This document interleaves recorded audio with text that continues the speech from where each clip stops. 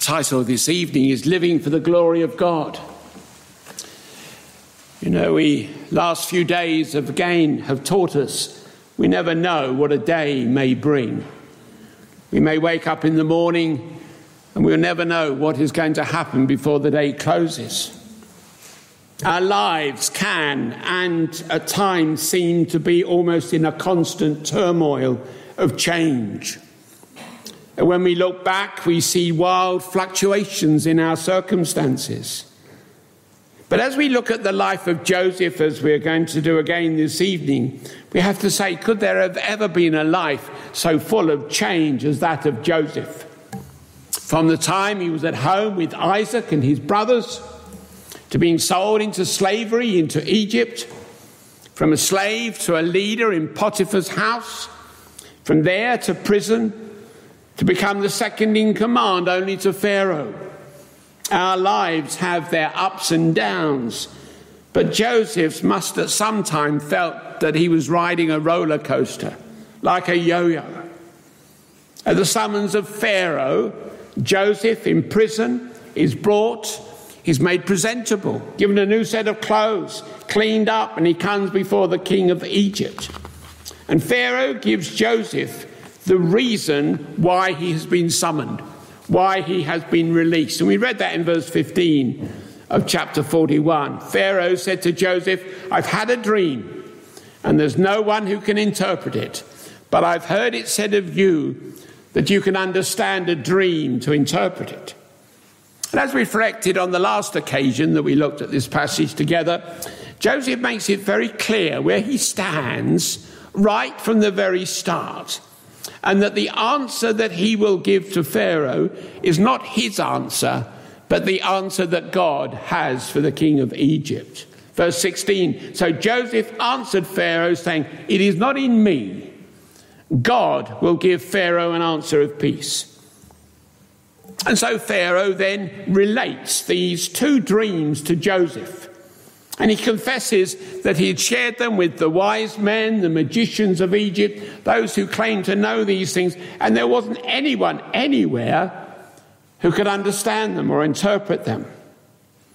And Joseph makes it clear that the two dreams meant, and where they're coming from, was that it was God who would show what they meant.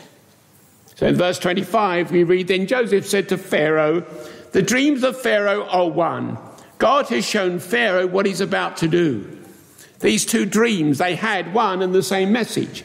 In both cases, the 7 cows and the 7 heads of corn represented 7 years.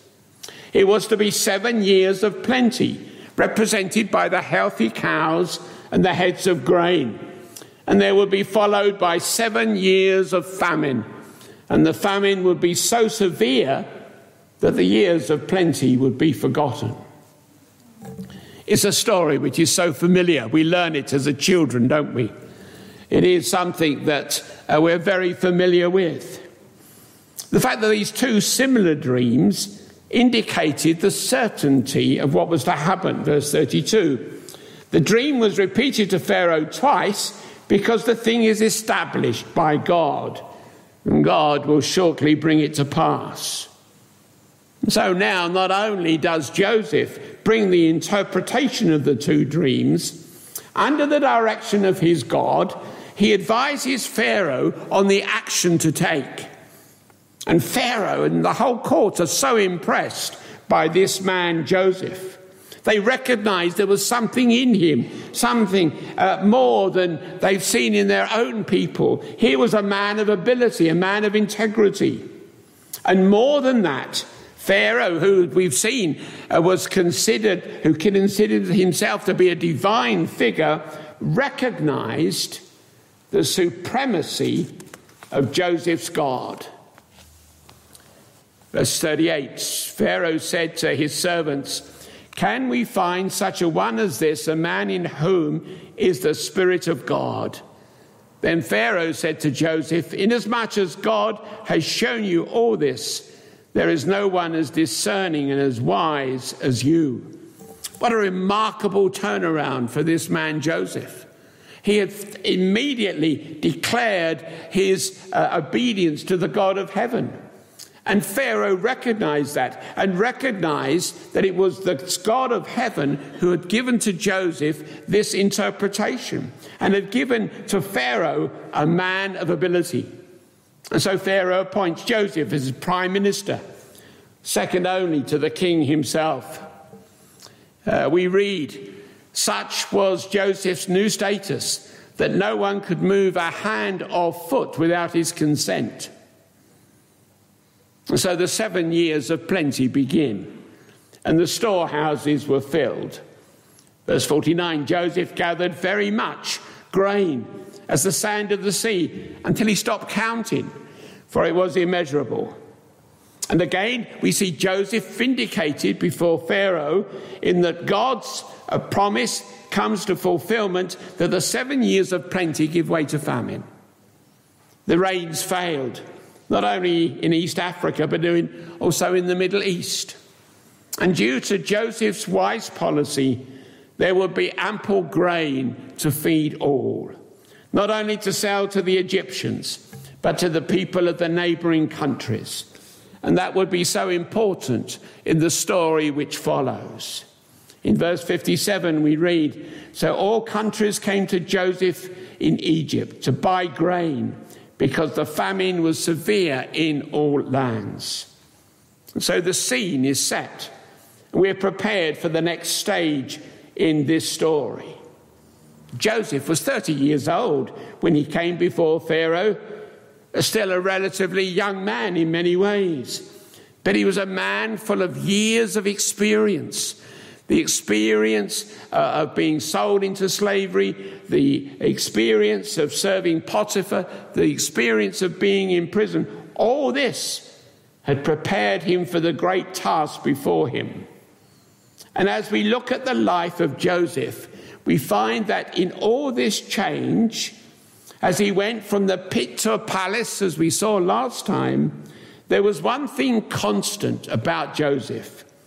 And that was his awareness of God and the fact that God was first. God had the priority in all that he did. And that's really our theme this evening as we look at this part of the life of Joseph. For Joseph, God was a constant reality. He was ever present. He was always there. And Joseph was constantly aware that his Father in heaven was with him. Joseph, from his early years, was a man of God. He was a man who knew God. He was a man who trusted God. He was a man who prayed to God. I was reading a story of a tribe of Indians in South America. And one of their customs was that when a boy reached the age of 13, he would spend a night in the jungle on his own. It was a kind of rite of passage, proving he was a man. And for one particular young lad of 13, the fateful night came when he was to spend the night alone in the jungle. Every sound he heard made him jump. Every animal noise made him tremble. Many times he thought about giving up and going back to the safety of the village, but somehow he gained enough strength to stay. And gradually through the thick tangle of trees, the first rays of light shone. And as the light grew stronger, he began to make out shapes around him. And he was astonished to see there was his father, spear by his side. All night his father had been keeping guard, watching over his son to make sure no harm befell him. The boy thought, if only I had known my father was there, I wouldn't have been frightened at all. But you see, Joseph knew his father was there. In the same way that we, if we're in Christ, know that our Father in heaven is beside us at all times, knowing the unseen presence of God. But perhaps because of that, Joseph always gave priority to God in his life, put him first in all the circumstances. You see, we've seen that, haven't we? We think of God first at home. It was in his life at home with his father and brothers that we first see Joseph as a true believer in God. And that was one of the reasons why he received so much rebuke from his brothers. He stood out for truth and righteousness. We read that they hated him, and so much so they sought to kill him. And you know the story that God restrained the evil intent of the 10 brothers, but yet they eventually sold him into slavery, which would take him to Egypt. These extraordinary happenings in the life of Joseph are, as we have seen, not just chance happenings. They are part of God's plan for his people. In the adverse circumstances that came upon Joseph, it did not deter him from putting God first in his life. I'm sure we must have all been tempted if we'd been in that position. If following God means that I'm going to be sold off into slavery, I'd want to do something else. But that wasn't Joseph. Joseph put God first in the face of temptation. For we find in the next stage of Joseph's great adventure, we find him in Potiphar's house. And all is well, of course, until Potiphar's wife attempted to seduce him. But again, for Joseph, it was putting God first that he was able to resist the immorality proposed, even though he was falsely accused, even though he would end up in prison. The ever-present reality of God in his life dictated his actions. Do you remember what he said when he faced that temptation? When he says to Potiphar's wife, "How then can I do this great wickedness and sin against God?" He put God first in the face of persecution. Here he is now in prison. He's there for some time, falsely accused. Still, he seeks to help his fellow prisoners. He interprets their dreams, even if the interpretation of one was so unpalatable. But yet, even when the chief butler forgot his promise to Joseph, that didn't deter him. And he continued to put God first in his life. And now in this sort of passage that we're reading now, Joseph puts God first in a time of prosperity. When he was appointed second in command to Joseph, raised in what would be literally a few moments from the degradation of a prison cell to the right hand of the most powerful king in all the world at that time. And there will be those who would bow down to him. He had Pharaoh's ring and robe and a chariot. And Joseph didn't let that sudden promotion and all those accolades and wealth that he received afforded go to his head. Before Pharaoh, he was able to boldly declare God's truth in a hostile culture. And in the passage we're looking at this evening, we find Joseph in prosperity, gone from prisoner to the second highest in the land. But even here, God was first. God would have the priority. His desire was to live for the glory of God. And perhaps we see this in the way he names his children. In verses 51 and 52, we read this: Joseph called the name of his firstborn Manasseh, for God has made me forget all my toil in all my father's house. And the name of the second is called Ephraim, for God has caused me to be fruitful in the land of my affliction. You see Joseph's comments, his testimony here. God has made me. God has caused me. Always God first, whether in prison or in prosperity. I suppose it's sometimes easy to think that it is easier to put God first when we are in times of prosperity, when we are feeling well and fit, when we don't have the various illnesses and troubles and difficulties. But yet, in reality, we find it harder perhaps to live faithfully for God in prosperity than we do in adversity. We can so easily learn to lean on our prosperity, trust our possessions, rely on our bank balance or our pension or our salaries that's coming in. They often become the basis of our security, or even our relationships with our families and friends. Prosperity can be a very intoxicating thing. One little slip and we have lost our bearings and have stumbled into muddled priorities. For Joseph, prosperity and wealth did not mean a change of priorities. God always had been and always would be the priority in his life, would always be first in his life. So then secondly this evening, what does it mean to put God first? What does it mean to give God priority? You see, Joseph's life must be more than an interesting history of how God worked in the life of this godly man. It has to be an example and an encouragement to us. We are called to see that God is the great constant in our lives, and that we are to give him the priority in how we respond in all our circumstances. What does it mean to put God first? Let me say what it doesn't mean. It's not implying here that we never think of anything else other than God, that we only ever pray, the book we ever read is the Bible, the only thing we ever do is go to church. Joseph did many other things than that, yet God was always the priority in all that he did. One commentator defines it like this: to give God the priority in every circumstance of life means we understand that God has a plan that is much larger than us, that our circumstances are designed to further that plan, and we are therefore to seek to use them for his honour and his glory. We think of our dear brother Andrew.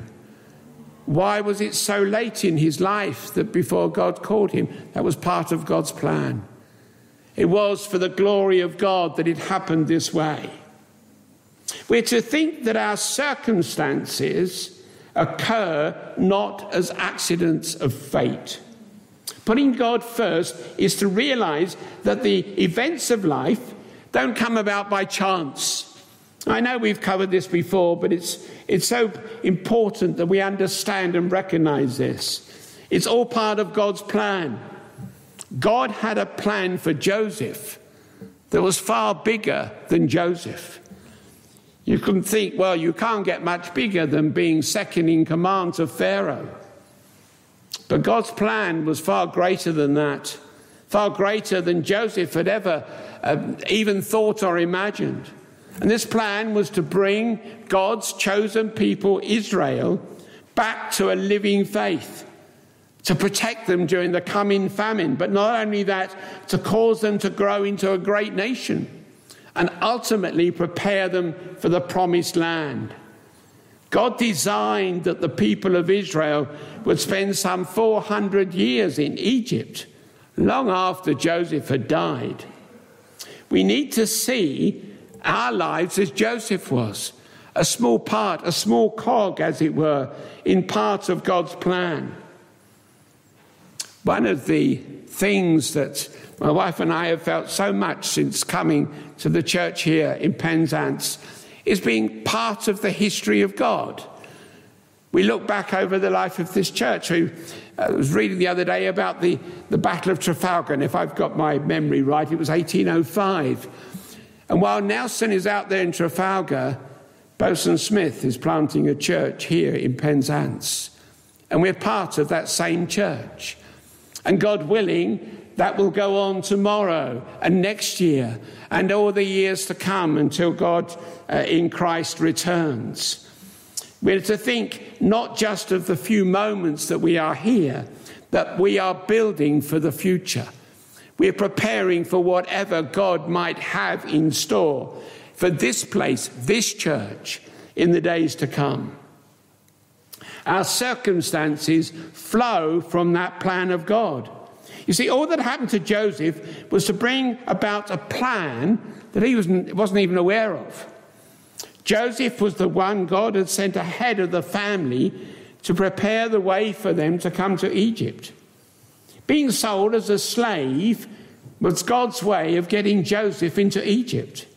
Being unjustly thrown into prison was God's way of bringing him in contact with Pharaoh's chief butler, who would be instrumental in opening the door for Joseph to appear before Pharaoh. Every circumstance, every detail furthered the plan, even if Joseph was unaware where he was heading. And we might be tempted to say, well, couldn't there have been an easier way for Joseph to get to Egypt? Did he really need to go through slavery? Did he really need to suffer false accusation, imprisonment, rejection before he was elevated to Prime Minister of Egypt? But you see, to ask that question is to limit God in his purposes. For not only was God bringing Joseph to the attention of Pharaoh, he was also preparing Joseph for the role that he had for him.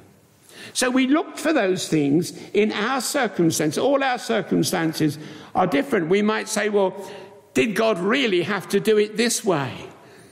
Did God really have to save somebody at the later years of their life? Did God have to bring about suffering? Did God have to do it this way? But that is to limit God in his plan. For God's desire is to work out his purposes. And part of that is in the training and preparation of his people. We see that throughout the scriptures, that God prepares his people. Abraham had to wait till he was 100 years of age before his son was born.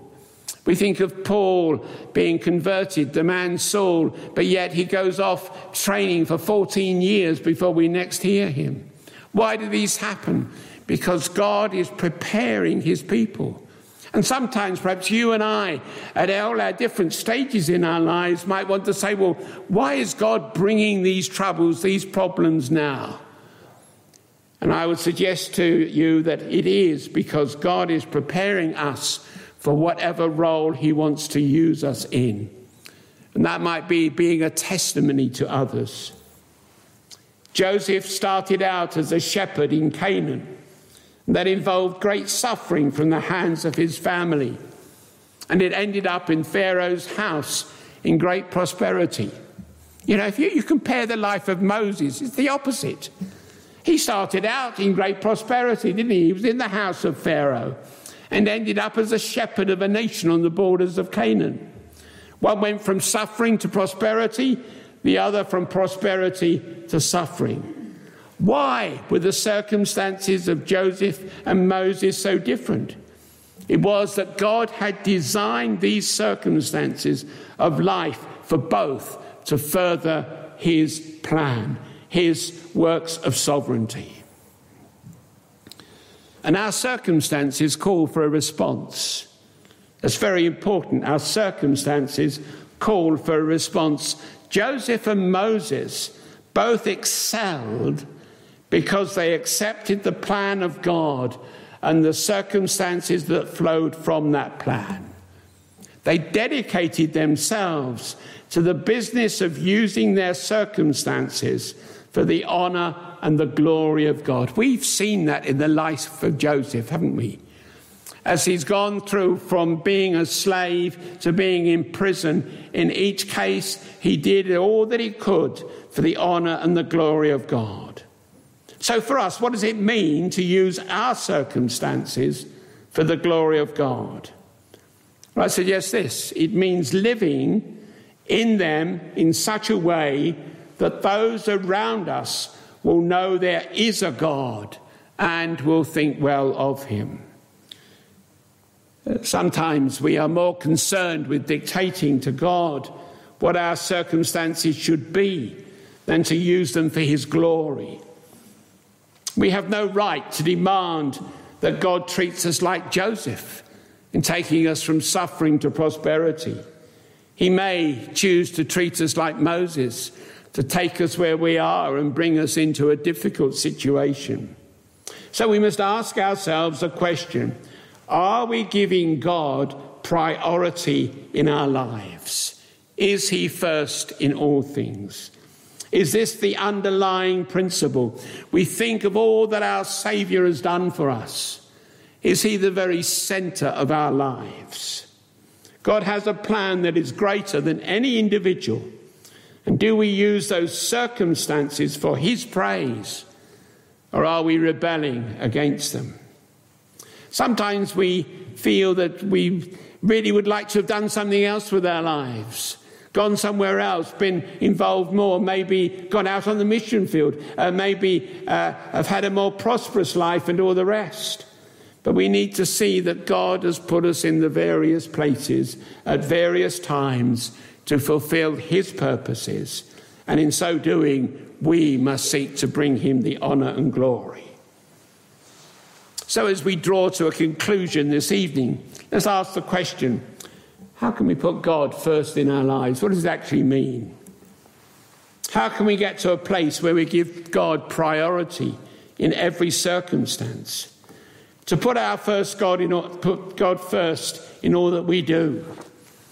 Well, I would suggest the very first thing is there has to be a recognition and an understanding, a settling in our minds that God is worthy of putting first in all our circumstances. And he is worthy. And he is worthy because he is the creator. We're not some chance of biology. We are here by a determined act of God, individually, not just as a company of God's people, but each of us individually are where we are because God has made us for him and by him.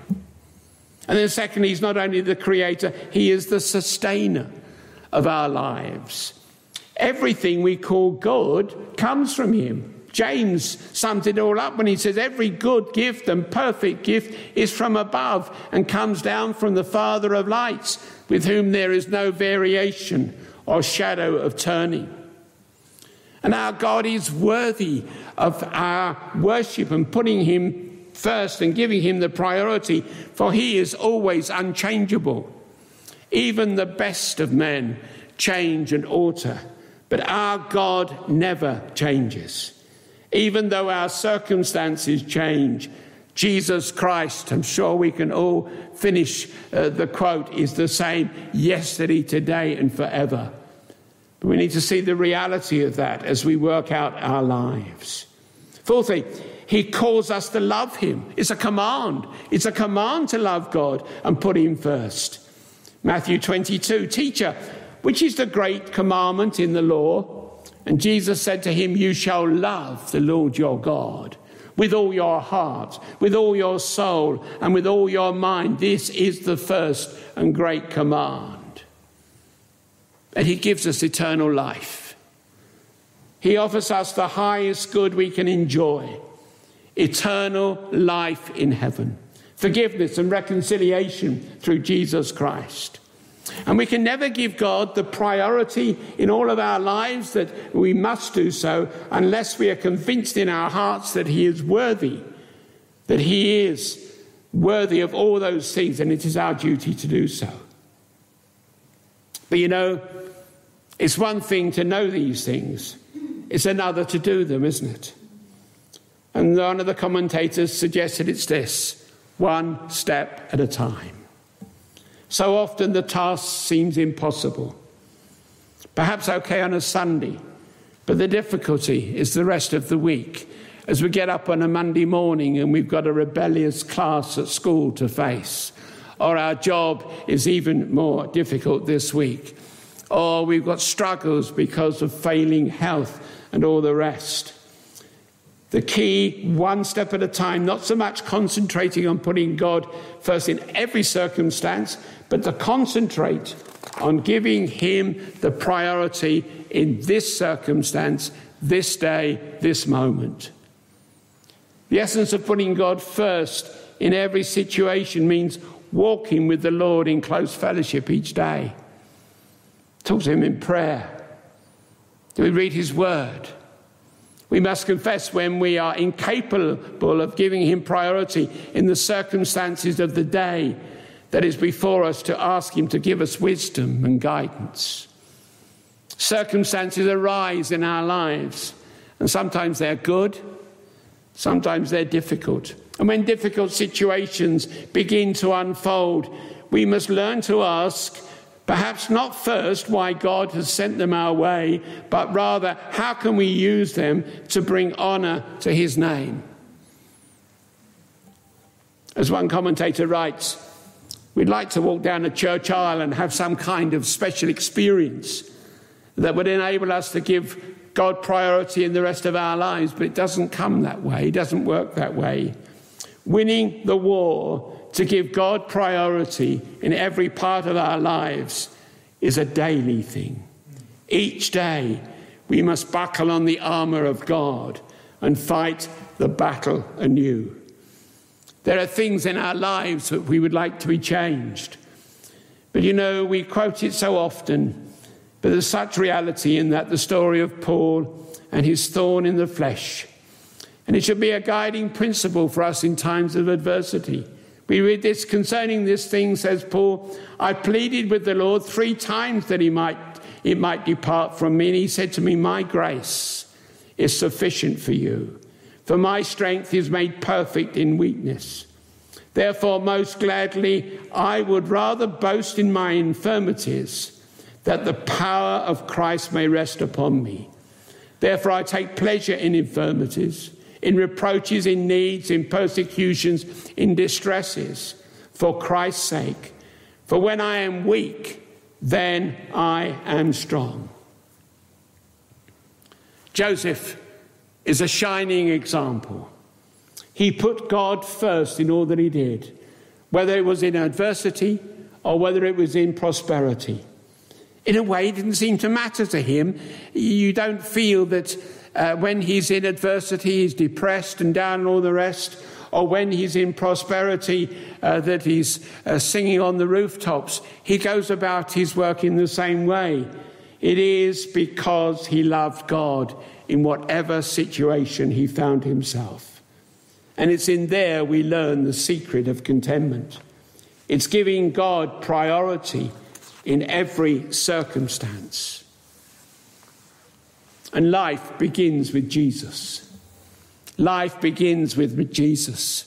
Joseph's message to all who find the arrows of difficulties and trials showering upon them is clear.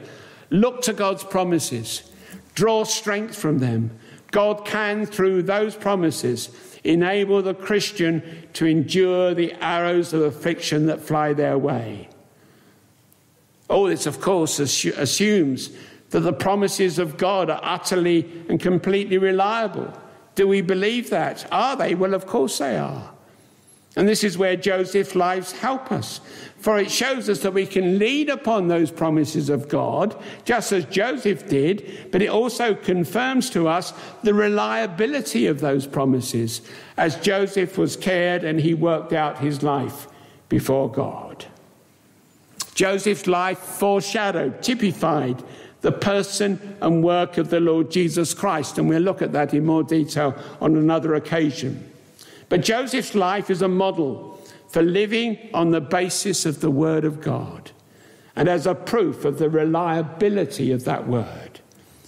To put God first is to start with Jesus, to search for him in every page of Scripture, to let him to be the focal point of our praise, to let him to be the centre of our prayer, let him to be the object of our obedience, and pray that God would so enable us that we might live every moment of every day to his glory and to his honour.